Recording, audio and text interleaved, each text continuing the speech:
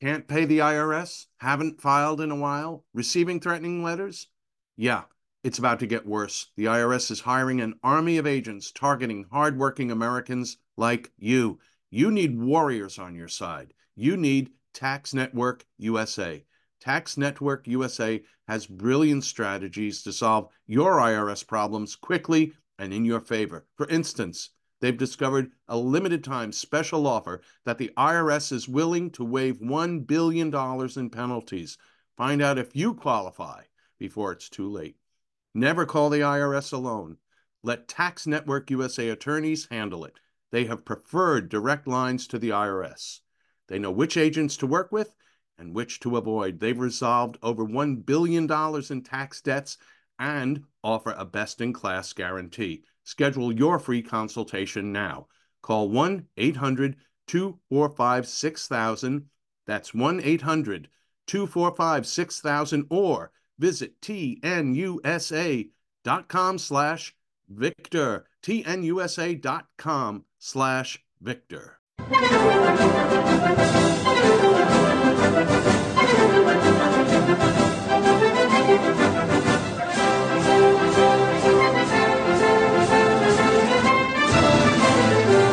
Hello, ladies. Hello, gentlemen. This is the Victor Davis Hanson Show. I'm Jack Fowler, the host, the star and namesake. That is Victor Davis Hanson. He is the Martin and Ely Anderson Senior Fellow at the Hoover Institution and the Wayne and Marsha Buskey Distinguished Fellow in History at Hillsdale College. He has a website. It's official. It's called The Blade of Perseus. VictorHanson.com is its address. I'll tell you more about that later, why you should be subscribing to it. There's always Joe Biden stuff to talk about. Victor, I think his name is Joe Biden. I know he goes by several names now, at least in emails. We'll get your thoughts about that. President Biden has attacked the concept of promoting America first in international diplomatic relations. Another head scratcher. We have you want to get your thoughts about this. What will be a formal, I think it's already been decreed that a Confederate memorial at Arlington National Cemetery has to come down by the end of this year unless some formal action is taken. Our good friend, I know you knew him, and I really was a good friend of his, James Lane Buckley, the former United States Senator and just an icon of conservatism, passed away last week. And when we are recording on Sunday the 20th, but the day this particular podcast comes out will be the day of his funeral in Sharon, Connecticut. I'd like to get a few thoughts about Jim on this podcast. We may have another topic or two to talk about, but we'll get started with Joe Biden email man right after these important messages. Okay, it's time to commit. 2024 is the year for prioritizing yourself. Begin your new smile journey with Byte, and you could start seeing results in just 2 to 3 weeks. Just order your at-home impression kit today for only $14.95 at Byte.com. Byte Clear aligners are doctor-directed and delivered to your door. Treatment costs thousands less than braces. Plus, they offer financing options, accept eligible insurance, and you can pay with your HSA FSA. Get 80% off your impression kit when you use code WONDERY at Byte.com. That's BYTE.com. Start your confidence journey today with Byte. Man, that sunset is gorgeous. Grill, patio, sunset. Hard to get better than that. Unless you're browsing Carvana's inventory while you soak it all in. Oh, burger time. So sit back, get comfortable. Carvana's got thousands of cars under $20,000 just waiting for you. I could stay here forever. Carvana, where car buying meets comfort, meets convenience.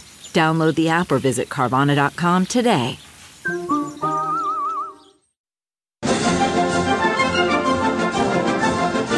We're back with the Victor Davis Hanson Show. You know, Victor, it's something about Democrats. You mentioned, we touched on this a little bit in the last podcast we recorded, but Hillary Clinton thought that emails were a thing to play with.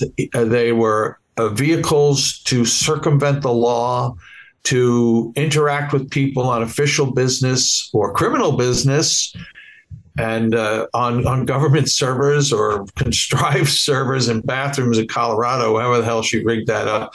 But emails are things to be abused for the acquisition of more power. And who wants to acquire more power or more money or more loot or more shakedowns than the Bidens? So the news has come out last week that Joe Biden used a number of bogus names in emails, hoping that by doing that, they wouldn't become part of a formal record that had to be retained. But these were things that clearly involved the Corleone family operations in Ukraine and other places. I mean, he was vice president of the United States while he was doing this, Victor. Just remarkable chutzpah of Joe Biden, but a man who chutzpah marks everything he does. Your thoughts, Victor, about they're not bogus emails, but the fake names of Joe Biden. Yeah, it was Richard Peter. Well, there were three of them, weren't there? There are three. Yeah, Peters and Wallen or something. Robin is there also for Robinette, middle name. They're really poorly, cloaked. But it reminds me of Jack. We had three fake names of Joe Biden, and why would the president of the United States have a fake name other than he wouldn't want a paper trail of official communications that we're dealing with his son, right? So he thinks he's going to have a separate private email account. But then I guess it must have ended up in the archives because Comer and the House Republicans are now subpoenaing. They want those email accounts. That could be really explosive. But it doesn't have a very good history. Remember, Anthony Weiner was Carlos Danger. Carlos Danger. And I remember all the Latino people said, "Oh, you're associating Latinos with your perverted pseudonyms." And that was when wasn't he texting stuff with an underage girl or something? I don't know what he was. His torso and his penis pictures. Yeah. And then there was Mitt Romney, and he was Pierre Delecto, and delectus is a Latin term for delight. So, and then why do these guys always pick a foreign name, Pierre or Carlos or Danger, something weird, Carlos Danger or Delecto? Mitt Romney, the uptight Mormon Christian, gets a vicarious name, Pierre Delecto? It doesn't make sense. Yeah. And I just thought of another one. You remember the EPA director under Obama, Lisa Jackson? Yeah. And they fired her because she had that name. I can remember it was Richard Windsor. And she started emailing and as if he was like this high official. And I even think did Richard Windsor nominate her for an award or so? Anyway, he praised Lisa Jackson. And so when you get fired from a left-wing administration, you get promoted. We talked earlier, Jack, about James Baker, the FBI flunky lawyer that tried to seed the dossier to all the media to damage the 2016 presidential run of Donald Trump. And then he got rewarded for that. Remember, they hired him at Twitter for $8 million. And so same thing with Lisa Jackson. She's humiliated. She had this fake persona she was using as a vicarious aid to her own failed EPA directorship. And guess what? I think it was Apple or one of those Silicon Facebook. They hired her as their environmental head, whatever that means. So that is as we said earlier, General Dynamics like Northrop, like grounds, dumping ground when you get out of the military, the highest echelons. But when you get out of the Obama or Biden administrations and you're kind of done some weird things, they take care of you in Silicon Valley. I think I need one. Instead of... You do? Yeah, I'm going to go on to my comments section. Okay. And let me just say, Juan Handsome. And Juan Hansen was going to go, I heard Victor's podcast. It was stunning, just really good. Or then Juan Hansen is going to go text somebody in the corporate world. Do you have that information? I think I'm going to start, I don't know, praising individual products off the record so I'll get free stuff, but we'll have to use a pseudonym. That's what they do. Yeah. And it's just ridiculous. It's just patently an expose that you're a crook. And the president of the United States is not 1, 2, but 3. Right. I think, you know what, I want to use the left's vocabulary here. The walls are closing in. The walls are closing in, and there's a quote unquote bombshell coming because this guy is an inveterate crook, and you can't hide all of these expenditures, these IRS irregularities, the laptop information. The oligarchs in Ukraine bragging they have him on tape, Tony Bobulinski, Devin Archer, IRS, there's too many of them. And so they're going to sink this guy. They really are. It's getting harder and harder. And then they got, as I said before, they have an existential problem because they have an existential problem and they have an existential solution. The existential problem is that if you let this get out of control, and that gets back to why they appointed Weiss, that was, if you get out of control, then you got Kamala Harris. If this gets out of control and Joe has to resign, then you got Kamala Harris. If you run Joe again, there's no way he's going to finish the first year. You got Kamala Harris. Right. But on the other hand, you don't have anybody but Gavin Newsom who's going to run on the record that says, I'm going to do for San Francisco. I'm going to do for the United States what I did for San Francisco or California. But you do solve the Kamala Harris problem. I think James Clyburn and others have said there's no way that Kamala is going to get off this ticket. Well, there isn't the way if there's no longer a ticket. That is that Joe's out of the picture. And then it's a lucha libre. It's a free-for-all, free fight. And all everybody has to say is, well, Kamala, how'd that work last time when Tulsi Gabbard ate you alive on stage and you didn't get one delegate? The same thing will happen again. They'll say, well, we wanted a black woman as vice president. And then I think Gavin will have to pick, maybe he can pick Maxine Waters or somebody. Who knows? I like the lucha libre concept there, Victor, because they all have pseudonyms. You know, I'm just teasing because I was on the bus, and at 4:00 when I was in 3rd or 4th grade, lucha libre started on Mexican TV, and my favorite wrestler was Pepper Gomez, and he fought Ray Stevens in it was called Big Time Wrestling, and the bus driver would be really slow, and he'd go, you know, we had those old handhold doors that would open, you know, and he was very elderly and he had trouble opening the door with that crank and those old pug-nosed buses. And I'd say, please, please, please, please, Mr. Bethel, I got to get home. Lucha Libre starts at 4:00. Oh, yeah. I loved it. You know, wrestling in the East Coast was also called Lucha Libre, and it was by Vince McMahon, you know, Linda McMahon. And Vince McMahon. Yes. It was Podunk, but they had Andre the Giant and Chief Jay Strong. Oh, I loved it. I do. The sleeper hold. I remember all of those things. Iron Sheik. And it was Pepper Gomez was the hero. We all loved him because this is very funny because it shows you that in a supposedly racist climate of the 1960s, the heroes were all Mexican tag team guys, but especially Pepper. And then the announcer would go, Pepper, it's time for you to speak to your community. And then he would speak in Spanish. And then the evil guy was, they always talked out of the corner of their mouths, remember? And they would talk about pencil necks. Pencil neck geeks, Ray Stevens had long blonde hair. He was pure white. And he said, well, you know, I came to this dump called Fresno, and I'm going to get these chili bellies and these taco eaters, and I'm going to just kill them.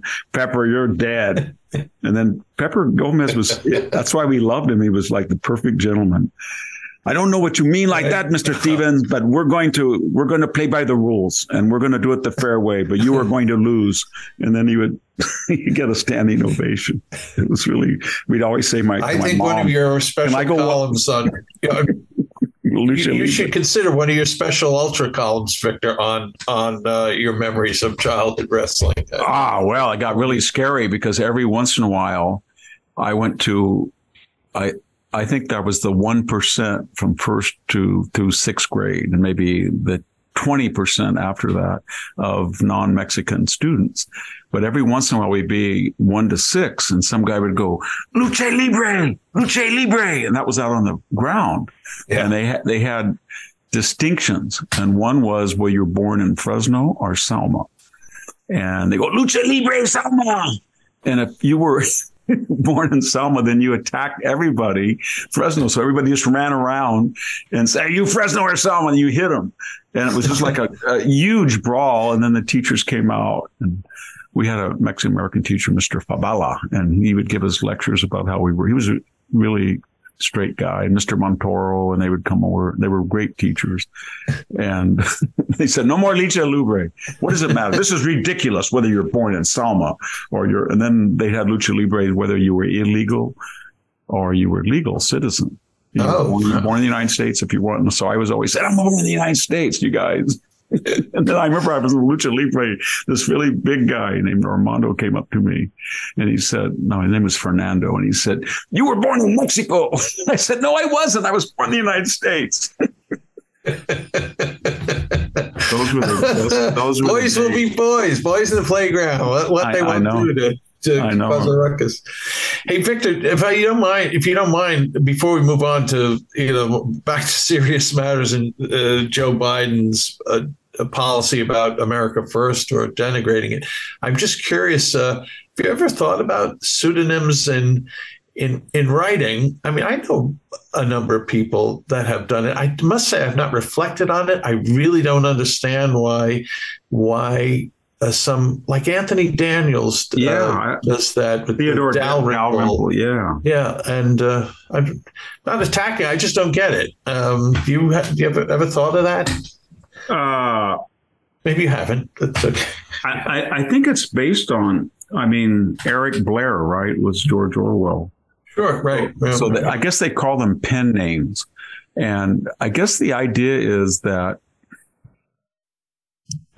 in your immediate circle of readers or family, it's of no value, but that you can go places and check into a hotel or travel, you know what I mean? Especially in the age where there was not television. So if you were George Orwell and you went into a hotel, say in 1944, 45, 40, when you were starting to become very well known and you checked in under George Orwell rather than Eric Blair, nobody would bother you. I can't think of any other reason because that makes sense. Sense. I don't know why else. Yeah. No, I've never thought of having a pseudonym. The only thing I've ever done that was slightly misleading, every once in a while, if I meet a particularly obnoxious person and they say, I know you, but I don't quite place you. And I've had it 2 times. I was on a flight to San Jose from, I was on a flight to Los Angeles, and this woman sat next to me. She's very left wing. She was a community organizer. And she said, you look like that guy in the San Jose Mercury who has a column. They put his picture there. I said, I don't know what you're talking about. Well, that was one of the newspapers that buys my column. And she said, I know you, and I hate those columns, and I don't even know if I should. I said, I do too. Who is he? I've read that guy. And she said, well, he's Victor Hansen. I said, you know what? I get mistaken for him all the time. And then she was very pleasant the whole flight. Okay. And said, oh yeah. And then I've had it too when I've been in the airport, and some people are very friendly, and every once in a while somebody looks at you and they've come up and said, are you that guy when they say, are you that guy, watch out. Right. Are you that guy on Fox who thinks he knows everything? I said, no, I'm not. You could say, honestly, I'm a Hansen twin brother. That might be an out.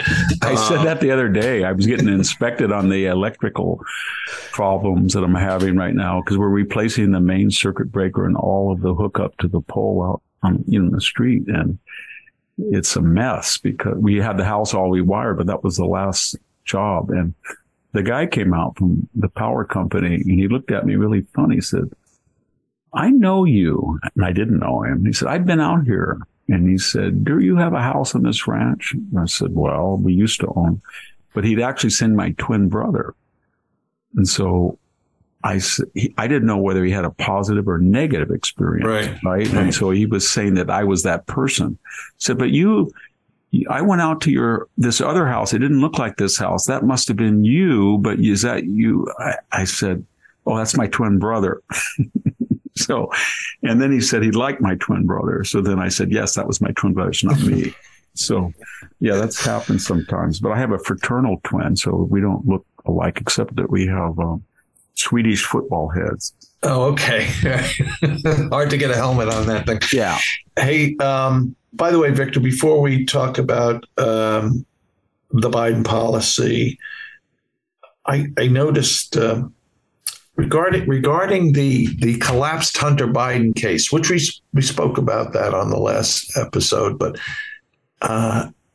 part of the reason it broke down, did you read this? Part of the reason it broke down was that Hunter Biden's lawyers said that Joe Biden would, if it went to trial, they were going to call the president of the United States as a witness. Yeah. Yeah. Kind of not quite like he was. Yeah, you can't quite claim executive privilege, right? Right. You can't. I guess you could say he was his dad's lawyer. He has a law degree. Maybe he's a constitutional lawyer. Yeah. Yeah. Maybe he's like Obama. Maybe he could say client attorney privilege, dad and son. I don't know. I don't think you can do that. I don't know if the spousal rules about testifying, you can't testify be forced to testify against a spouse. Yeah. Apply to father and son. Well, it would have put the Justice Department lawyers in a position to cross-examine the president about his role in any of this. So, gosh, that could have gone haywire. Well, anyway, Victor, let's keep talking about Joe, but his foreign policy, and I just find this quite repulsive, and maybe you do too. And we'll get to that right after this important message. Angie's List is now Angie, the nation's largest home services marketplace. And Angie is here to help homeowners get all their jobs done well. Angie has helped over 150 million homeowners care for their homes. Whatever your home project, big or small, indoor or outdoor, come to Angie to connect with and hire skilled professionals to get the job done well. My son needed a major yard cleanup at his new home. We went straight to the Angie website and found a bunch of local, reliable, and affordable pros to handle the job, and one did pronto. Angie can help you find the best price for your project. Angie lets you request and compare quotes from multiple pros in just a few taps, or book services at an upfront price based on local data. Angie has cost guides that tell you what others have paid for similar projects, both nationally and in your area. Get started at Angie.com. That's ANGI.com, or download the app today. The app and website are free to use. CarMax is putting peace of mind back in car shopping by putting you in the driver's seat to find a ride that's right for you. Because at CarMax, we believe you shouldn't just settle for a car. You should love your car. That's why every car we sell is CarMax certified quality, so you can be sure with upfront pricing that's the same for every customer. So don't settle. Find love at first drive and start shopping now at CarMax.com. CarMax, the way car buying should be. We're back with the Victor Davis Hanson Show. I would like to encourage our listeners to visit The Blade of Perseus, victorhanson.com. Why should you visit it? Because you're a fan of Victor's, and because you want to see everything he does and read everything he writes. And you will find links to his books, to articles at American Greatness, his syndicated column, the archives of these podcasts, links to his other appearances on other podcasts or radio shows and the like. And then you'll click on these articles that say Ultra, and you'll click, and it will not open Why? Because you have to subscribe, and you should subscribe. Again, if you're a fan of Victor, he writes a tremendous amount of original material. Those are the Ultra articles, 2 or 3 pieces every week for the Blade of Perseus. So I've said this a million times. I should know it off the top of my head. Yeah, $5. $5 gets you in the door, and $50 is the annual subscription that's discounted. So check it out and do subscribe. You will not regret it. You will regret not having done so sooner, I believe.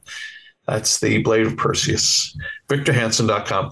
Victor, Joe Biden, the last week has had significant meetings with the presidents of leadership of South Korea and Japan, but in the midst of being asked some questions, none seemingly about his nefarious relations with his son, he spouted off about that America first is not a good thing.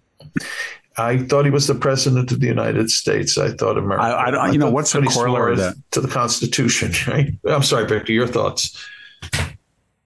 I go back to that weird meeting I had with Fang Fang. Remember Fang Fang and Eric Swalwell? Yes, many people appreciate your imitations of Fang Fang. Yes. Well, she came up to my office, as I recalled, and I had a staffer there with me. And when she was going through her kind of heavily fake Chinese accent and, trying to tell me we can go out to dinner and all this stuff. And then I said I wasn't interested. I couldn't take her gift. I didn't want anything. And then she broke into her Valley Girl, CSU Hayward. I think she told me she was at. And she said she was a community activist or something. But my point is that she was asking me, cut the crap. Don't talk. Let's talk Turkey. And I think I said that. Every president cares about their country first, she said. And I want to know, and our consulate wants to know, why this president, he's talking about Obama, and I don't know what year it was, 2014 maybe earlier. Every president puts his own nation's interests first. But he went on an apology tour. When we go over flights, your presidents stop us after 1 or 2 miles. We go 3, 4, 5 miles before the United States calls us. We go into, why is he doing this? And I said, I don't know. And I didn't, except that he was a Neville Chamberlain, Stanley Baldwin type of appeaser. And then she said, it's like a trap. She put her hands like a bear trap. That he's luring us in, so we'll go so far, it'll be so flagrant, then they'll just smash us. I said, I hope you believe that. But the point is that everybody in every country assumes that the primary responsibility of every president is first and foremost the interest in the security and the prosperity of the United States, in the case of the president. And that's what Americans First was about. Joe Biden makes fun of it because he's trying to play off on that quasi-anti-Semitic, maybe overtly anti-Semitic movement, between 1936 and December of 41, America First, that Father Coughlin, remember Charles Lindbergh, and their idea was that we were being drawn into a European repeat of World War I by the British Empire and its imperialist agendas, and by the Jewish bankers in France and England, and the American Jewish press and Hollywood. That was the narrative. In fact, I'm going to have Jack, I'm going to have an angry reader up on the Ultras coming up about a reader who attacked me and voiced those same ideas. We didn't have to fight World War I, II. It was all the Jews that made Britain do it and made you crazy. So So anyway, America First has that name, and so every time, Trump doesn't use American for make America great again. He can say a circumlocution, we want Americas to be first, meaning we worry about issues from the standpoint of America, not our allies or our enemies or neutrals even. And if you're a cosmopolitan or a globalist, you just hate that. And so Joe Biden is a globalist. And by a globalist, I mean that in the most tawdry sense. He made a fortune in his global relationships. and he put America last. The funny thing about Joe Biden is that we haven't had a president. McKinley might have been the closest, although he didn't profit. Either did Grant. I don't think he profited directly from the Teapot Dome, and I don't think that the people around Ulysses. That would have been Harding. He did, not McKinley, but he did not. Sorry, did not. No, yeah, Harding, William Harding. I'm sorry about that. And Grant didn't either. Personally, in fact, Grant ended up broke and had to write his memoirs with throat cancer to save his family from impoverishment. So, but I think when you look at the Constitution and it spells out impeachments, high crimes and misdemeanors, treason and bribery, this is the first time that we may have had a president that took money from foreign countries while he was in high office as vice president. I don't know about his senatorial career. And this is second is if he gave any of those countries, Romania, China, Ukraine, maybe Russia, who knows, any preferential treatment that was against the interest of his own country, then there you go. He's guilty of treason. And so this is why it's so strange. This is something that everybody should keep in mind, that he's really skirting. The way I look at it, he's walking under a big snowdrift or a ledge, it could crash down on him and obliterate him any second. And the same thing about his health. It's very fragile. And this country's presidency right now and our reputation abroad and the continuance of his administration is a thin thread. He is one trip on Air Force One steps. He's one fall after going the wrong direction on a stage. He's one crazy, senile remark that could be racist. He's one turkey gobbling nibble away from complete implosion. And the same thing is true of these charges against him.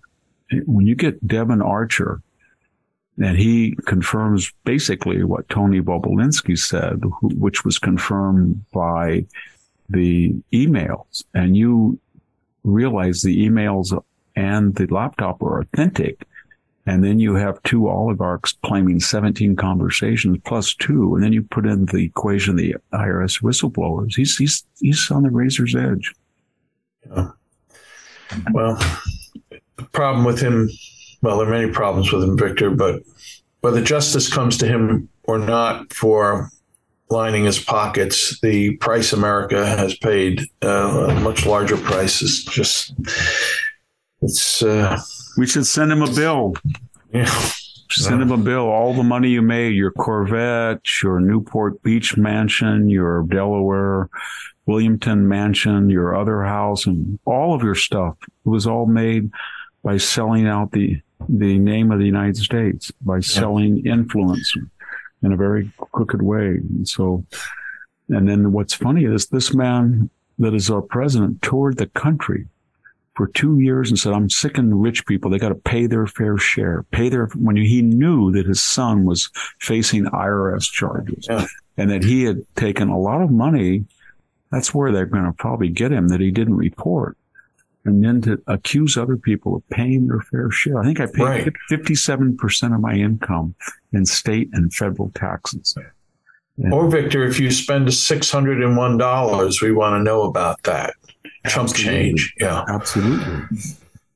Well, Victor, you mentioned McKinley before, albeit mistakenly, but it's a good jumping off point, because President McKinley, at the time of the Spanish-American War, realized how any number of Southerners and actually some former Southern officers served in the American forces in the Spanish-American War, and saw it as an opportunity to do something demonstrative for healing the nation, which still needs to be healed, 100 plus years later from the Civil War. Anyway, he led an effort for a Confederate memorial at Arlington National Cemetery. So this is a memorial to heal a divided nation. And now, after the George Floyd madness, which consumed everyone, including our government, and this is related to the efforts to change the names of various military bases.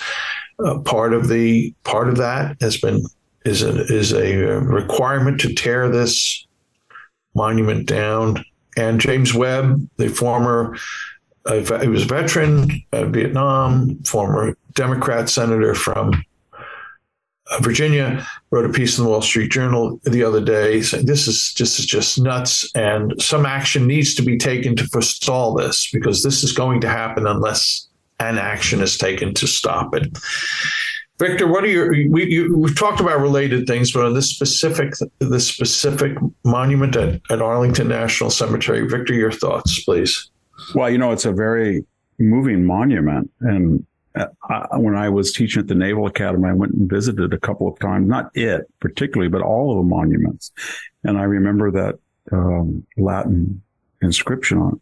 Victris causa dies placuit sed victa caton. It was very strange. And it meant the winning cause, or the victorious cause, had been pleasing, or actually it's the perfect tense, was pleasing to the gods, but victa causa, but the lost cause to Cato, meaning, the Cato the censor, the man of principle. So in other words, we had a cause that didn't please the gods, and so we didn't win, but we had a cause that was principled, and to people like Cato, who committed suicide in defeat as he opposed Caesar. I guess the implication was Lincoln was Caesar-like or something. But the point is that 700,000 people were killed in the Civil War over slavery. And as James Webb wrote in that Wall Street Journal op-ed just recently, there was a lot of complexity to it. It wasn't just, and I mentioned that to a group of students at Stanford the other day. Somebody asked me about tearing down statues, and I had said I could understand why you would tear down a mass murdering Stalin, but not Hitler. But why would you tear down James Longstreet's statue? And they got angry and said that was hypocritical. And I just, not angry, but the student said that was inconsistent. I said, unless you believe that James Longstreet, who didn't own slaves, who was ambiguous about the Southern cause, who fought only because he was on the soil of Virginia, and later became a Republican pro-unionist after the war and tried to be an ecumenicalist and heal the divisions, was comparable to a guy who was responsible for the final solution, or 20 million.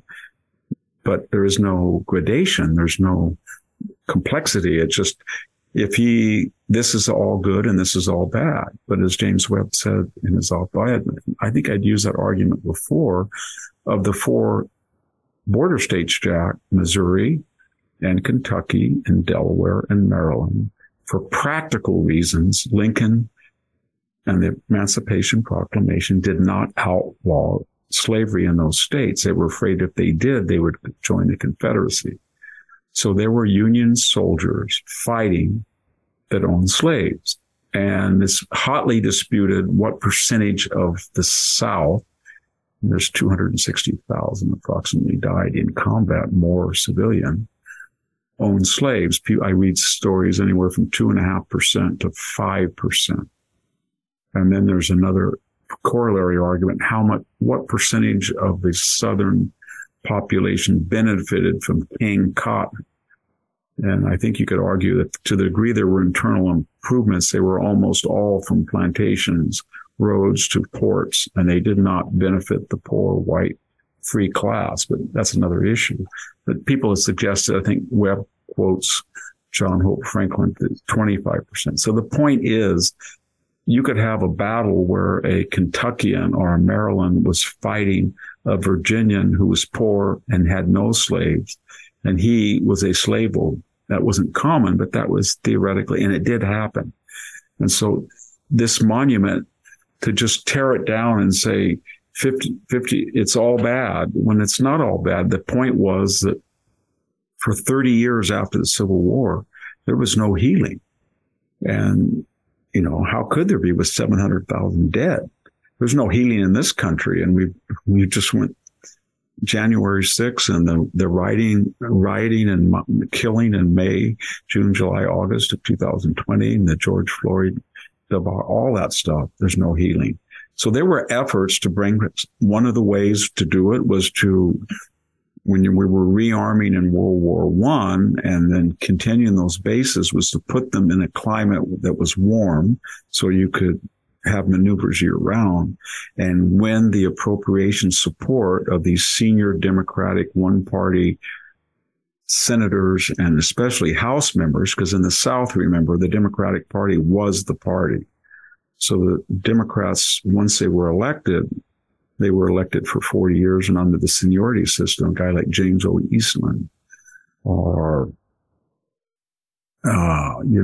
Strom Thurmond, you name it. They were in there institutionally and they ran it. And so to get their support, they would say, we're going to appropriate money for base. We'll put it in the South and we'll allow you to name it. That's all. It wasn't because they favored the South. They favored slavery. They wanted a compromise. And the same thing with the monuments. In the 1880s and 90s, they were bringing black soldiers into Arlington, and they were bringing Southern soldiers into Arlington. And there was an idea that the Spanish War was on the horizon, late in the 1890s. And when we went into Cuba, they had General Wheeler, the cavalry commander. He was Southern, pretty good cavalry general, not the greatest, like Jeb Stuart, or it's not certainly like Nathan Bedford Forrest as far as his skill, but he had command of a battalion, I think, in Cuba. And then in World War I, the same thing was true. It took a long time to heal. So to go back and look at these, and they're beautifully sculpted. They're masterpieces of classical art. And to say that this is just all about slavery and hatred when the cause was no good. And I mean, it wasn't. The Confederate cause was transmogrified into the holy soil of the South, but it was promulgated not for that reason. It was for the perpetuation of slavery by a 3% slave-owning class who, in terms of actual capital in adjusted dollars, we haven't seen any American small group so well compensated, so wealthy until Silicon Valley. It was really something else. And a lot of people in the South didn't benefit it. But that being aside, why would you want to go back and open up that wound? I'm sure when people walk by and they see it, they just seem to think, okay, that's a relic of the past. And it was kind of an effort. We wouldn't do it today, but you can understand what they were trying to do. But again, in all these questions, Jack, you have to ask yourself, so we're condemning the past because we are perfect in the present, but what will the future say of our perfection? Or will they say, wow, 1 million people were aborted by your society? 8,000 babies were killed in the birth canal per year?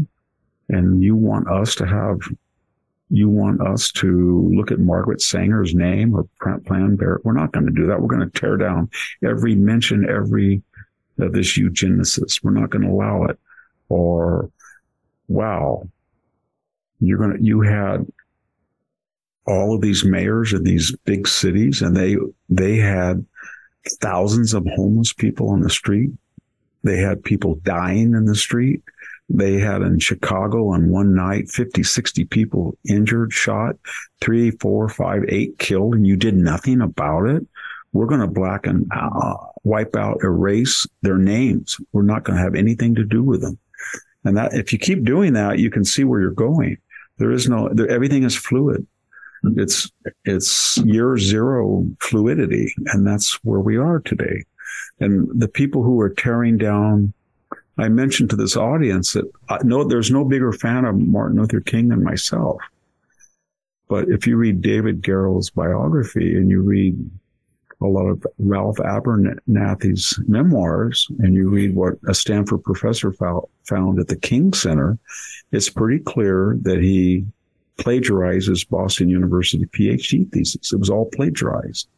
And it's pretty clear that he not only was a serial philanderer and drank too much, but that he abused women and he forced them into sex acts that they were not willing to do. Some of them were a little kinky. And so the point is, with all of this, is that the totality of Martin Luther King's life, or is that a segment, an unsavory segment, but a segment nonetheless that does not shadow or overrule the greater good of his career of trying to be peaceful and bringing racial relations to a norm that we still don't have, but at least it was different than what Stokely Carmichael and Rap Brown and the Black Muslims were saying at the time. It was still based on the idea of nonviolence. So when you look at that monument and you're going to tear it all down, are you saying that in your moral certainty, you're superior to everything in the past? And that if you'd been in rural Georgia or Virginia and you had no slaves and nobody in your small town had slaves and you had farms and you heard that William Tecumseh Sherman was coming through with an army of 65,000 of the meanest SOBs in the world from Minnesota, Michigan, Ohio, Indiana, who themselves had never seen a slave, and they were going to burn and tear and destroy to punish your slave, would you fight or not? Probably, yeah. Does that make you on the wrong side of the ledger? If you die, your grave can't be anywhere because the cause was bad. I don't know. I know a lot of German people in the United States who came to this country, Austrian and German, that had ancestors not very distant that fought for the German army. Everything about Nazi Germany was evil. But the German army, if you were living in rural Austria or Bavaria and you got drafted, you had a choice. You're either going to be shot in the head or executed with a military firing squad, or you're going to go fight for Hitler. And that's not an easy thing to do. Same thing with Stalin. Same thing right now with those kids. And there's some pretty gripping scenes from Ukraine. You see these 18-year-old Russians. There was one, did you see it about 3 months ago, where there's a Russian guy in a trench and a drone is following him, and the drone is blown up one comrade of his, and he's just kind of in a fetal position begging the drone not to kill him. Oh my God. And the Ukrainian operator didn't kill him. Now, is that guy responsible for Putin's invasion? Because if you read the left, and a lot of people who I have colleagues or at work, they're all evil. Right. And all the Ukrainians are good. Well, I tend to think that the Ukrainian cause is much superior to the Russian cause, but I'm not so stupid to think that Ukrainian government is not corrupt. Right. And that they have a long history with each other, and that there's a lot of bad Ukrainians and there's a lot of good Russians, even though the causes are quite different, and the Russian cause is not nearly as good. But the point is, I can't stand that. I don't think our listeners like it either when you get this moral absolutism. I'm not trying to be wishy-washy and say, on the one hand, on the other hand. No, you can make a judgment, but you have to be clear about the consequences of that decision and that judgment. Yeah, it's complex. It's tragedy. It's not melodrama. It's not a bunch of people going in. You know, another thing you can tell, you tear the statue down at night. You tear it through threats. This was done by a commission. But who was on the commission? Was it representative? Was it demographically? Was it gender? Was it politically? Was it ideologically diverse? Or was it just a bunch of political? I don't know. But James Webb is not an extremist, and he's not a raging right-winger. He's a Democrat. And he talks about his own efforts, Victor, with Vietnam, where he fought to. We have made efforts to come to terms and bury the hatchet with old, people that were faced on the other side of the battle line. And why is that okay with Vietnam and not okay with fellow Americans? I had a friend who was of Japanese descent, and that friend had a relative that was sent to a camp. And I got in an argument once where that person was saying, see, this is a racist country, and this is this and this and this and this and this and this. And I said it was deplorable. But first of all, because this person was on the left, it was a friend, very nice person. First of all, Earl Warren was the Attorney General who signed that order, and and then the governor was a Democrat, and FDR was a Democrat. So that's number one. Blame the Roosevelt administration. And they did blame Earl Warren because they removed his name from the Warren Law School, which was a big mistake. I didn't agree with any of his decisions, but he was a noble, fine person. And during the hysteria of the time, he thought it was best. 50% of the people who went to the camps were not citizens, and yet they were legal residents. And yet they found not one person. Could they find any evidence? They did in Hawaii, but not in the United States. Not one Japanese American or Japanese national with American legal residence ever was engaged in espionage. And they did find, of course, the 442nd, and they found a lot of Japanese Americans that volunteered and died in fighting in Italy. So the point I'm making is when I was talking about all this and he was blaming the United States, I said, you know, I had a family that was not hurting anybody. They were just living very poor on a little 40 acres in Kingsburg, California, and they were a bunch of Swedes. And they came from Sweden. They were good citizens. They didn't get in trouble.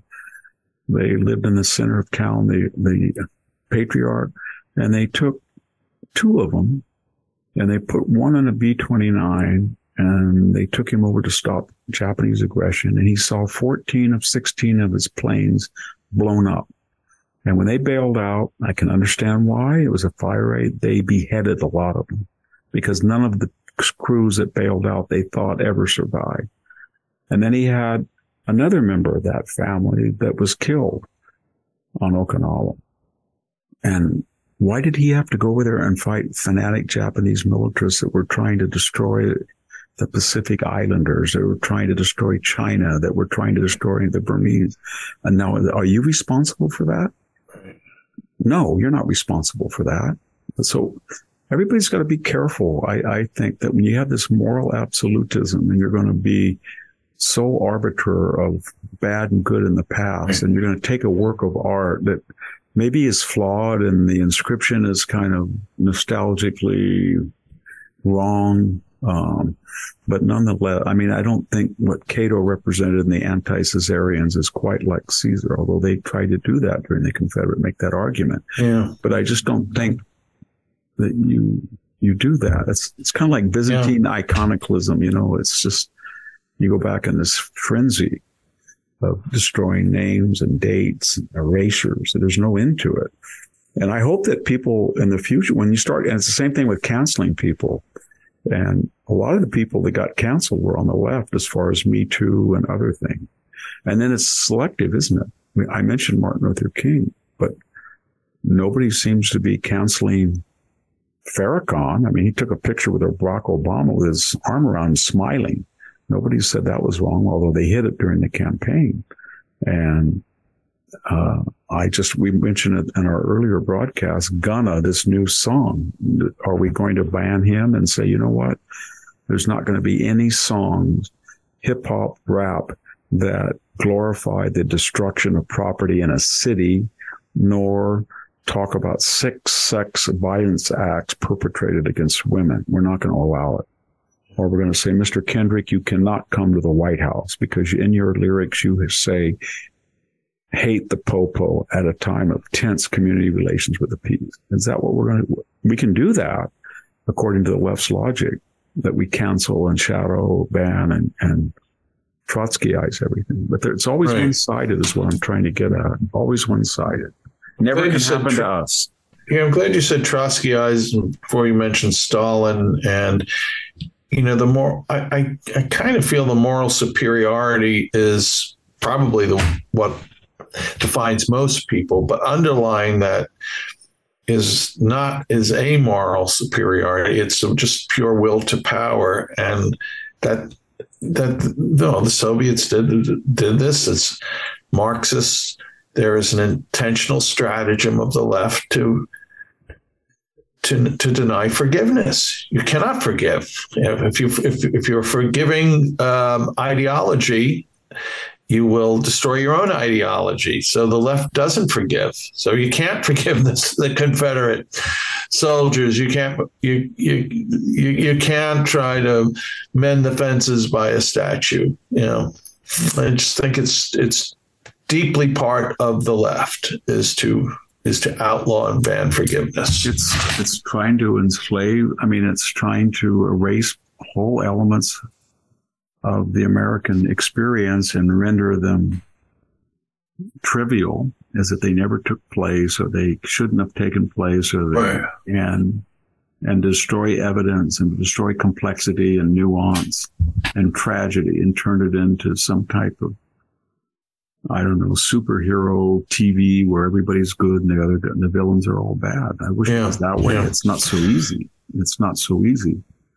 And well, one man was sainted, Victor, by the way, I view, and that was James Lane Buckley. And I'd like to talk a little bit about him. And then if we have some time, talk about some anti-Semitism in the academies.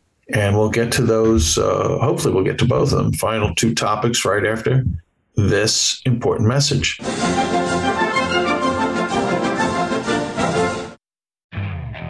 Okay, picture this. It's Friday afternoon when a thought hits you. I can spend another weekend doing the same old whatever, or I can hop into my all-new Hyundai Santa Fe and hit the road. With available H-Track all-wheel drive and 3-row seating, my whole family can head deep into the wild. Conquer the weekend in the all-new Hyundai Santa Fe. Visit HyundaiUSA.com or call 562-314-4603 for more details. Hyundai, there's joy in every journey. Okay, picture this. It's Friday afternoon when a thought hits you. I can spend another weekend doing the same old whatever, or I can hop into my all-new Hyundai Santa Fe and hit the road. With available H-Track all-wheel drive and 3-row seating, my whole family can head deep into the wild. Conquer the weekend in the all-new Hyundai Santa Fe. Visit HyundaiUSA.com or call 562-314-4603 for more details. Hyundai, there's joy in every journey. We're back with the Victor Davis Hanson Show. So, Victor, today's episode is released on Thursday, the 24th, and on this very day, James Buckley has his funeral and will be buried in Sharon, Connecticut. Jim was 100 years old, turned 100 in March, and lived a few months more. He was a United States Senator from New York who in 1970 won a historic three-way election battle. He defeated the incumbent Republican Charles Goodell, who's the father of the current NFL commissioner, and the Democrat Congressman Dick Ottinger. He served one term. He lost the re-election to Daniel Patrick Moynihan, and he served in the Reagan administration as an Undersecretary of State. And then he was a federal judge for 10 years and served with true high distinction. And Jim Buckley just wanted to be a country lawyer, and he became an icon to conservatives. Of course, he was the brother of William F. Buckley, my old boss, National Review. And Jim came into public life when Bill asked him to serve as the campaign chairman for Bill's kind of infamous 1965 New York City mayoral run. And people were so taken by Jim, who was a Buckley, that smile, the glint in the eyes, that kind of accent, a little high society, unique Yankee, French, whatever pastiche ingredients went into it. But there was something very, very Christian and decent and holy almost about Jim Buckley, unlike I think anyone that has served in American public life in the last 60 years. I occasionally when I was in New York or something, he would come to a lecture that I went. I think I sat with William F. Buckley. It's been so long, 20 years ago. I was a Riston, WRISTON lecturer in 2004, maybe. At the Manhattan Institute. Yes, at the Manhattan Institute. And I remember him there. I'd forgotten that I remember I talked about being a judge. And I didn't realize that he was a one-term senator, but he was then a federal appellate court judge for a long time. Yeah. He was 10 years and actually senior judge until he died. So he always considered himself. I always called him His Honor because didn't he write a book in his late 80s? I think he wrote. Yes, he did, and he was his true passion. At the end was. Well, his primary passion in public life towards the end was federalism and the 10th Amendment and the basic thing that the size of as the state grows, your freedoms shrink, and we have to fight it. But unlike William, he never smoked a cigarette or drank, did he? And Jim might have he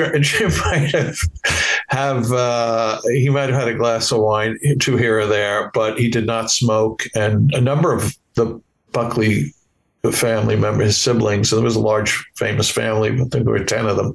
Yeah, a number of them died from lung cancer or whatever CV. I can't think of the initials, but he lived a pure life, and he was such a good man. And I just think it was worth letting our listeners know that such a great man existed, and should look him up at some point, look up his books. Encounter has published a couple of his books. Victor, as you know, you're very involved with Encounter. He was born in 1923. He was the oldest living former senator or member of Congress. And he was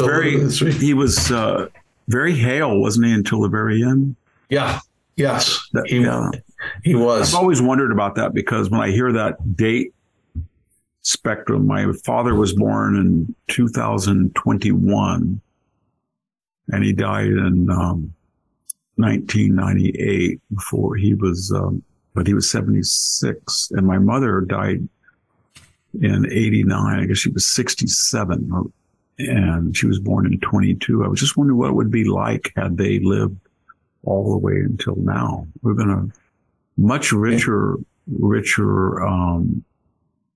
childhood for my own children to have known their grandparents like that long. Yeah. Or for me to have their counsel. So I think it always brings up, you can't plan anything, but it always brings up the idea that everything you do in your own life has consequences to others. And the fact that he was able to keep in pretty good shape and then be there for his family and for his ideas was very important for that. Yeah, to be meaningful to other people, not only when you're 40 as he was, but also when you're 97 as he was meaningful at that age is meaningful. I mean, there's been a lot of people like that. Bernard Lewis was that way in his in his 90s. Oh my gosh! I think you had him on National Review cruises. I had him a couple of cruises. Yeah, you did not bother him in the afternoon. God knows what he was doing. He was so impressive. Look, Henry Kissinger is 100. He just was over in China. I remember. Was it 30 years ago? He had a bypass, or 40 years ago? Oh, he did. Oh, Kissinger did. I don't remember that. Yeah, it's really amazing about all these people who live. The Tom Smith Foundation, that wonderful philanthropist, Tom Smith. I mean, gosh, I see that and he's like 85, right? No, he's is he older than that? Yeah, I mean, he looks like he's, I don't know, 55. Oh, he's in great shape. I'm always impressed. I don't know. It's got to be. I know that people like that who they keep in shape. They don't smoke. They don't drink heavily. Right. They eat moderately, but there has to be a genetic component to it too. I think so. Gosh, we know people who drink immoderately, Victor. I don't know how they press on in years. It's remarkable. I know a lot of people who were luscious when they were in their 90s. Yeah. Well, genes matter. Well, anyway, Jim Buckley, rest in peace. So, Victor, one more topic here. It's not so offbeat. Every once in a while I remind myself, there's this great website, Minding the Campus, that our old friend John Leo, God rest his soul, John had, I'm pretty sure John founded it. And it's a great repository for thoughtful pieces about what's going on on the campus, hence the name, Minding the Campus. So there was a piece I came across by Philip Carl Salzman, who's a retired anthropology emeritus professor at McGill University. Have you ever had anything to do with him? Does that name ring a bell? What's his name again? Excuse me. Philip Carl Salzman. No, I haven't. No? I did know John Leo, and I really liked him. Oh, I love John. Yeah, I think he started out more on the liberal side, and he gravitated. He was a liberal to left Catholic journalist writing for Commonweal and other such publications. But I saw him on an occasion. I thought he was pretty hale in his 80s. I don't know if he got COVID or what. No, he had Parkinson's, maybe. Yeah, I saw him by coincidence at a wedding in Connecticut about 5 or 6 years ago, and then John he just went over a cliff health wise. I think Parkinson's. I was very fortunate. I talked to him a couple of weeks before he passed away. But as part of his legacy, though, is this Minding the Campus, which really is a great website. Anyway, so this piece Philip Salzman has written, it's titled Official Anti-Semitism Marks the Demise of Anthropology. And here's just the first paragraph here. Betraying the premises and ethics of anthropology, the American Anthropological Association has thrown its weight behind the anti-Israeli, anti-Semitic boycott, divestment, sanctions movement. That's BDS. This is the final act in transforming a field of honest academic study into a program of far left ideology. And part of this, Victor, means nobody, now that it's taken this official position, and this is about scholarship, this is about intellect, the pursuit of knowledge. Well, if you're affiliated with an Israeli institution, you're not to participate in any AAA, that's the associations, etc. Israel is evil. It's verboten. I don't think it's necessarily a surprise, Victor, that the field of anthropology, or I don't want to lump all these, kind of non-hard science fields together. But it's disturbing still, nonetheless, that it's formally taken this position. Are you surprised? And what more might you say about these kind of the growth of anti-Semitism in the academy? Well, Israel's a special case because when you look at the terrain of the Middle East and you ask yourself, which country has a constitutional government and a loyal opposition and give and take in the political sense with regularly scheduled, or at least parliamentary scheduled elections with mostly a free press and free expression? It's Israel. And when you look at its neighbors, Lebanon is a hellhole. Syria is a wreck. Iran is medieval. Saudi Arabia is maybe liberalizing, but no comment. Same with Kuwait. Jordan is a monarchy, an autocracy. So Egypt is run by a dictator. So when people say that the Palestinians are what now? When you poll the Palestinians and some suicide bomber goes into Israel and blows himself up and kills women and children, and is that okay? Yeah, they do think it's okay. So there's a difference structurally, politically from Israel. And so the idea that you would enter politics and you would deliberately not apply your strictures against Israel to any of these far more illiberal regimes is just absurd. And you can really see it when you go to northern Israel, especially where there's a lot of Arab communities, many of whom who are living there were not living there in the 1947-48 war dividing line. And when people are polled who are Arab, who have not been born there, would you rather live in Israel or would you rather live in the Palestinian Federation, or you can live in Lebanon, you can live in Syria? They don't want to move. Now, why would that be? How could it be possible, according to the American Anthropological Association? And the answer is because Israel is a Western humane democracy. And one of the things I just got back from Israel this 6 weeks ago. And when you look at Israelis, Jack, they're the most diverse people in the world. There's European looking Jews. There's Jews from Somalia. There's Jews from North Africa. There's Jews from the Arab world. There's Jews from Russia. There's different languages. It's a very diverse democracy. And if you decide you want to be an atheist or agnostic in a Jewish state, you're welcome to be that. And so the idea that you're going to single out this particular group and you're going to apply this standard you don't apply to any of the more illiberal groups that employ regularly violence, and by the left-wing canon of isms and ologies, they don't make muster. They don't cut it because they're homophobic. And by Western definitions, they're transphobic, they're misogynist, they're racist. When we had all this problem with the suicide bombing, I remember a Palestinian official newspaper ran a column with an illustration of Condoleezza Rice as ape-like, simian, you know what I mean? And that was it. That was the official Palestinian voice of Palestine newspaper. And I thought, my God, I wrote a column about it at the time. And I said, how can this be? How can they get away with this? So I don't know what it is with the left. It's always cosmic. We've decided we're cosmically good. So therefore, on the individual level, concretely, then we can be bad. Is that it? Because, Lenin and Stalin really cared about the small people. So if they had to crush a few eggs to make their omelet, they were good. And that's what this is about.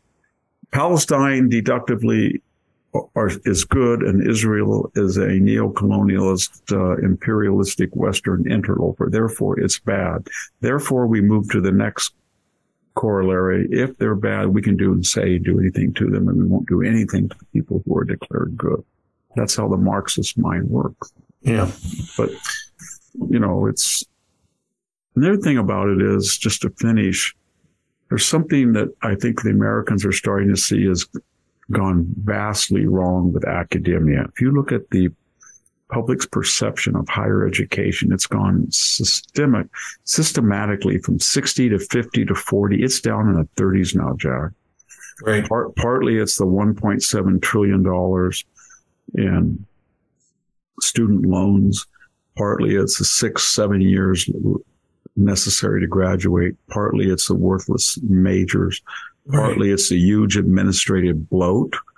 Partly it's the idea that these universities, Harvard, $53 billion in endowment, Stanford, $37 billion, Princeton, $37 billion, and they're all untaxed. Why they jack up the rate of inflation above the rate of tuition above the rate of inflation. Partly, as we discussed earlier, about they're asking TAs, I think Yale is, to go on food stamps to supplement their $40,000 a year salary. And so before a left-wing person says, I hate Walmart because it's oppressive, I can guarantee you that greeter at Walmart that meets you at the door or checks your tag when you go out, when you compare his or her salary to the district manager behind the glass office, there's not as big a discrepancy as the full professor, endowed law professor, medical professor, or business professor at Harvard and the part-time grad TA. And yet they will each teach a class, but the compensation for that class will be far more asymmetric than any other area. So we've given them an entire pass. And I think when they start to read these stories about how the academic world operates, whether it's denying free speech or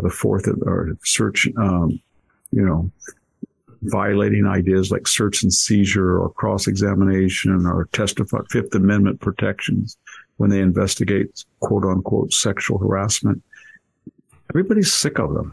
They're very tired of them. And when you look at their admission scandals, I'm just looking at where I go. This is one of the great universities in the world, Stanford University. And yet We have Bankman-Fried operating on campus, trying to tamper with a witness at the home of his parents after he destroyed almost the life savings or investments of $35 billion worth of investment money that was not his. And he gave $100 million to Democratic candidates, and his parents were involved in this operation. They were both law school. And this takes place when Stanford's issuing edicts about you can't say American, you can't say patriotic, or you can't say migrant, while the president is under investigation for doctoring a paper and has to resign, by on top of Elizabeth Holmes creating an $8 billion Ponzi scheme on a fake medical tester, right. Former Stanford student with some of the most illustrious names at Stanford on her board of trustees. And then we go into the law school where a federal judge is shouted down by the Stanford law students who voice invective like, hope your daughters are raped, while the administrator, DEI administrator, hijacks his lecture, kicks him off the podium, takes over, and then trashes him for causing her students to get mad. You put all that together, and it never ends. I just gave a Don't forget trying to screw you and Scott. Scott and Neil Ferguson. You just put all of that, and then you say, well, why is it such a good name? And then you look at their webpage for class of 2026, and they're bragging that they only have 20% white, when that's 67% of the population. And then you look at the San Jose Mercury article a year ago where they're bragging that they turned down 60 to 70% of those who applied with perfect SAT scores, almost a boast about how anti-meritocratic. Yeah. And then you say to them, well, if you're letting students in by your own admission, don't meet your past standard, and you're doing on the basis of race, what are you going to do with the Supreme Court ruling? Well, you know what they're going to do. They're going to do what Harvard did. They're going to ignore it because they think they're morally superior. Right. And they're going to get sued. And then the next thing, they're going to have to deal with a faculty that is very left, very supportive of all these policies. And yet privately, each faculty member is making a concentrated decision. We are not letting in students with the test scores and grades that were pretty much accurate barometers, not always, but along with their writing sample, accurate barometers of how well people could do Stanford assumed work. Therefore, we're not letting those students in. Therefore, I have to react. I have to inflate my grades and give everybody A's and B's, or I have to cut down the curriculum to accommodate those who have never been admitted before, or I have to retain the standards that were accustomed under the Stanford brand, and I have to have the same requirements for class work, same grading, and I will be labeled a fill in the blank, bigot, racist, right. Something. And that's what every liberal professor that created this Frankensteinian monster is facing. And then the university itself has to figure out when they find out that the people they're graduating are not going to be working at a level that people in Silicon Valley assumed that they would be with that S brand on their rear end. And so these are things that are all in flux. And the long and the short of it is, given the woke movement and what we saw at Stanford, or what we saw at Middlebury, or what we see at San Francisco State, the violent, the screaming, the yelling, and the sheer ignorance, arrogance and ignorance of these students and faculty, I just don't think it's sustainable to exempt all these private universities from having to pay taxes on their income under the false pretense that they're apolitical and they're inductive institutions of learning. They're not. They're deductive, shrill advocates. That's what they are. And they're not teaching things that lead to the graduation of informed, enlightened, inductive thinkers and citizens. They're not. They're turning people out to think in a prescribed progressive way.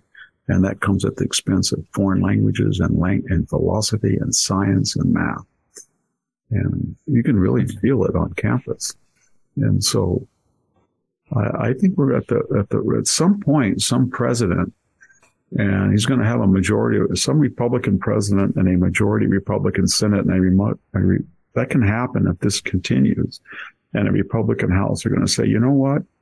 Call me every name in the world you want, Mr. Harvard president, Mr. Yale provost. I don't care. But you are totally out of control.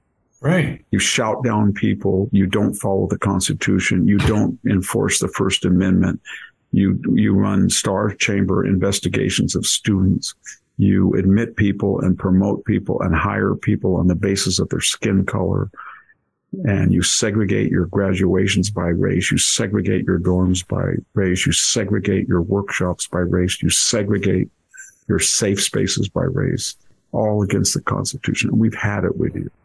And that's coming. It's really coming.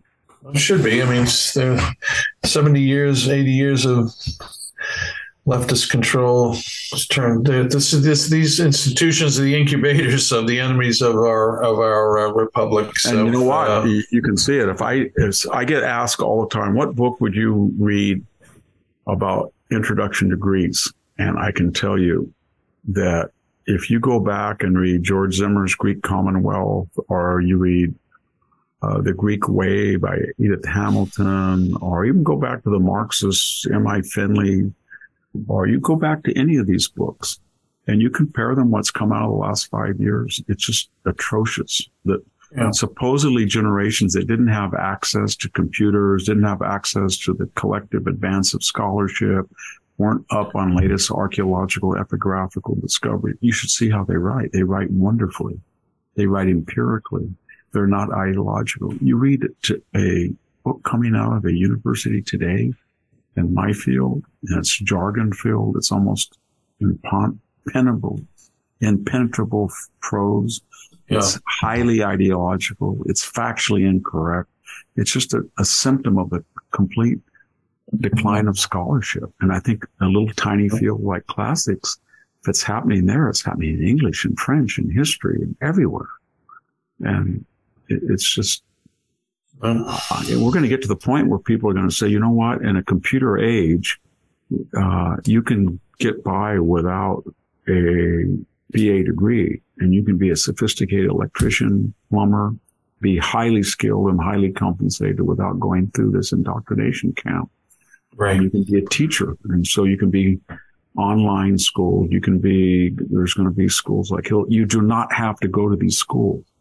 And this complete waste of the American product and investment. Anyway, cost, it's just staggering. Well, Victor, we're the clock has run out. Other than a couple of things as we do at the end of the podcast, and genuinely thank our listeners for listening and